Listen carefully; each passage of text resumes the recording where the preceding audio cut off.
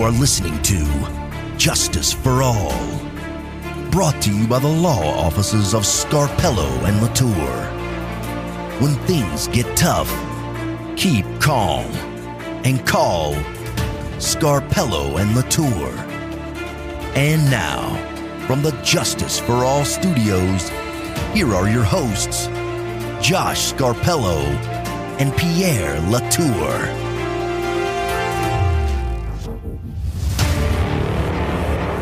Hello and welcome back, everybody. This is Josh Scarpello, alongside with my law partner and good friend, Pierre Latour. Say hello, Pierre.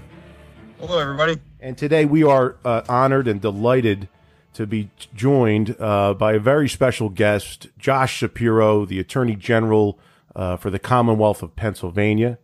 Josh is joining us. Welcome to Justice for All, General Shapiro. It's good to be with you. I hear millions listen to Justice for All, so I'm glad to be on your podcast. We expect a doubling in ratings, if nothing else. You are by far our most high-profile guest, and we appreciate you taking time off the campaign trail, as well as your normal duties. That's got my focus. So, Of course, I'm happy to do it. Now, Josh, my daughter Lucy asked me a good question when I was prepping for this. She said, "Wow, the Attorney General, that sounds really, really impressive." I said, "It is." She said, "Well, what does he do?" I said, "Well, you know, Pierre and I, as criminal defense attorneys, know your office best through your criminal division. But what do you consider yourself, or what are you most proud of yourself, of being a consumer watchdog, Pennsylvania's top prosecutor? How do you define the job to others at a cocktail party?"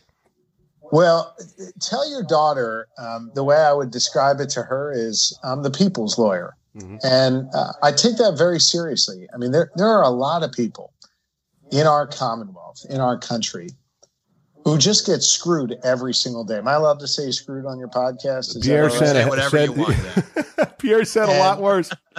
I slip into profanity often, so just all right. Well, that may be all you get out of me, the word screwed, but it's true. I mean, they get screwed either because I was in Kensington just a couple days ago, because they live in a community like that is racked by violence and drug dealing, and it's unsafe for kids, and a lot of times they feel like nobody's looking out for them, or the person that gets taken advantage of by a big corporation and needs to be made whole, or, you know, the individuals in our community who are, you know, persecuted against because of what they look like or where they come from, who they love or who they pray to or choose not to pray to. So I really look at this as being the people's lawyer. And so sometimes that makes me, as our state law says, the chief legal officer of Pennsylvania. And sometimes, as our state law also says, it makes me the chief law enforcement officer of the Commonwealth of Pennsylvania. And look, at the end of the day, I'm dedicated to putting people before powerful institutions, whether it's the greedy pharmaceutical companies, the major drug trafficking rings, or even the President of the United States when he goes and tries to undermine people's rights. My job is to uphold the rule of law.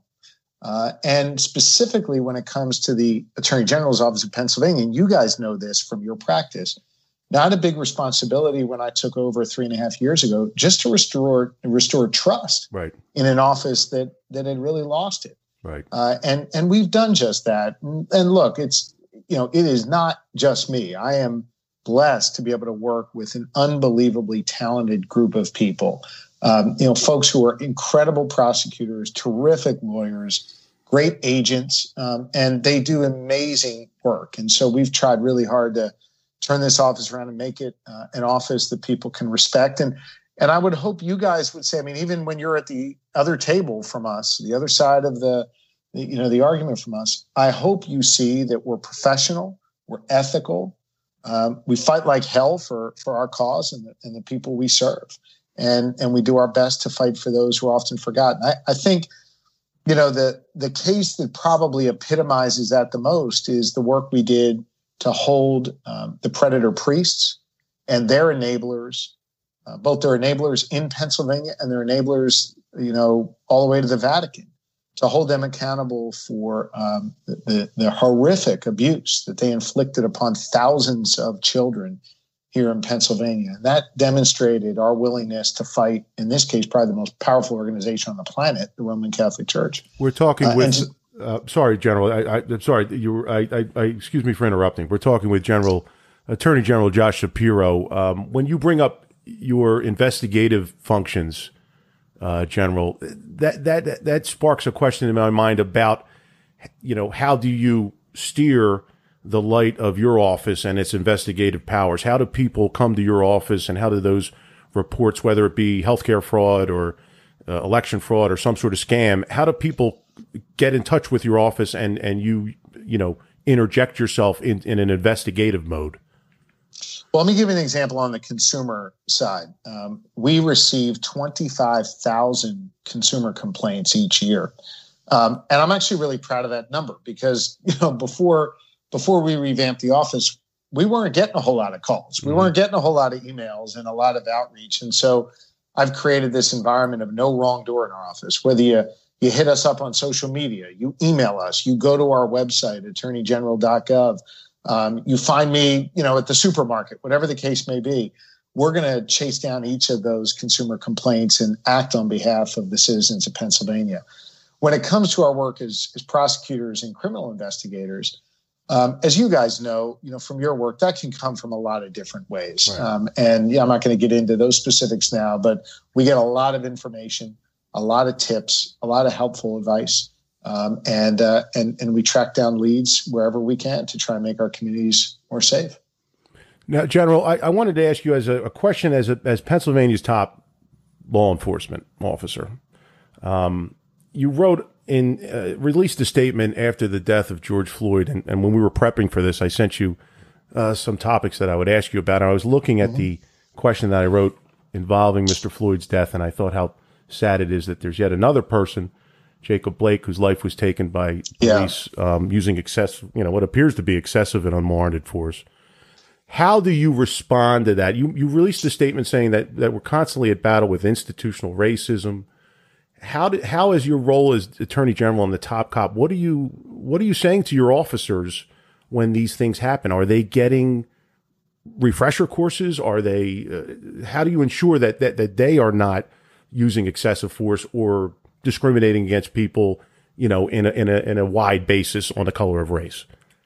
Yeah, it's a great question. Obviously, we mourn the loss of George Floyd, and I'm really sickened by the images of what we saw in Wisconsin, and hopefully we're going to learn more about that very soon to find out, what happened. But based on what I've seen, it's a horrific actions by law enforcement there.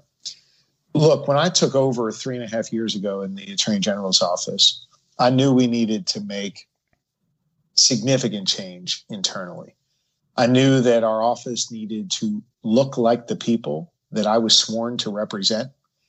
And so I'm proud of the fact that today we have not just the strongest and smartest office leadership in the history of the Office of Attorney General. We've got the most diverse office. We have more women in positions of leadership than men, more people of color than ever before working in the Office of Attorney General. As it relates to our agents in particular, and just for your listeners, you should know we've got about 1,000 employees in the Office of Attorney General. About a third are lawyers, about a third are professional staff, and about a third are agents. So, think of us as having the FBI and the U.S. Attorney's Office sort of under one roof, at the state level. And so I command these agents. And so we made significant changes to our agent leadership corps. We now have 2 African Americans in leadership and 2 people who are white.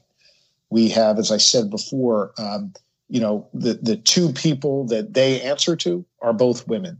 We've got a lot more diversity in the leadership. The second thing we did was we totally revamped our training, not just the training on how to use force, how to use your weapon. That stuff's very, very important.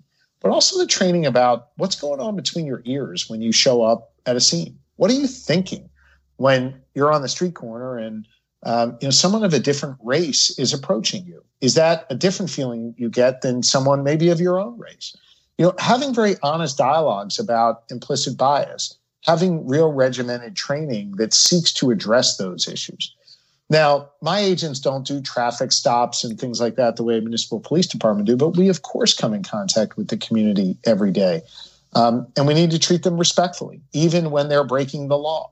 They have constitutional rights, and we take that very seriously. And so training and new personnel was a huge part of this.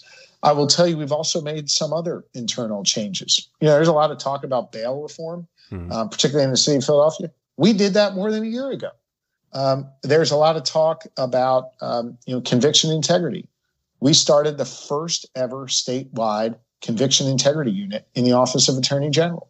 I mean, we don't, we may not tweet as much and make as much noise out there, but we act and we take concrete steps in order to ensure that there is justice being done in Pennsylvania. Now, that doesn't mean that we're not tough and smart on crime. We are. I mean, you just saw we locked up 35 very high-level dealers who were paralyzing parts of the Kensington community earlier this week. Mm-hmm. So I will not back down from that, because the good people of Philadelphia, the good people of Pennsylvania deserve to live in safe communities. And here's the other thing. If you care about criminal justice reform, particularly in the wake of the killing of George Floyd, as I know you guys do, mm-hmm. Well, I firmly believe that those reform efforts cannot take hold, cannot, be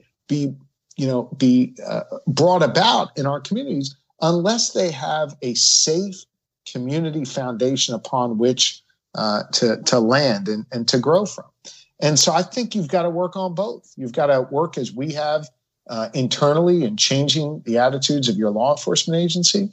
You've got to make sure that you have a broader dialogue about criminal justice reform, but all the while you've got to make sure that the people that, I swore an oath to protect are protected, and that we do everything in our power to ensure their safety and well-being.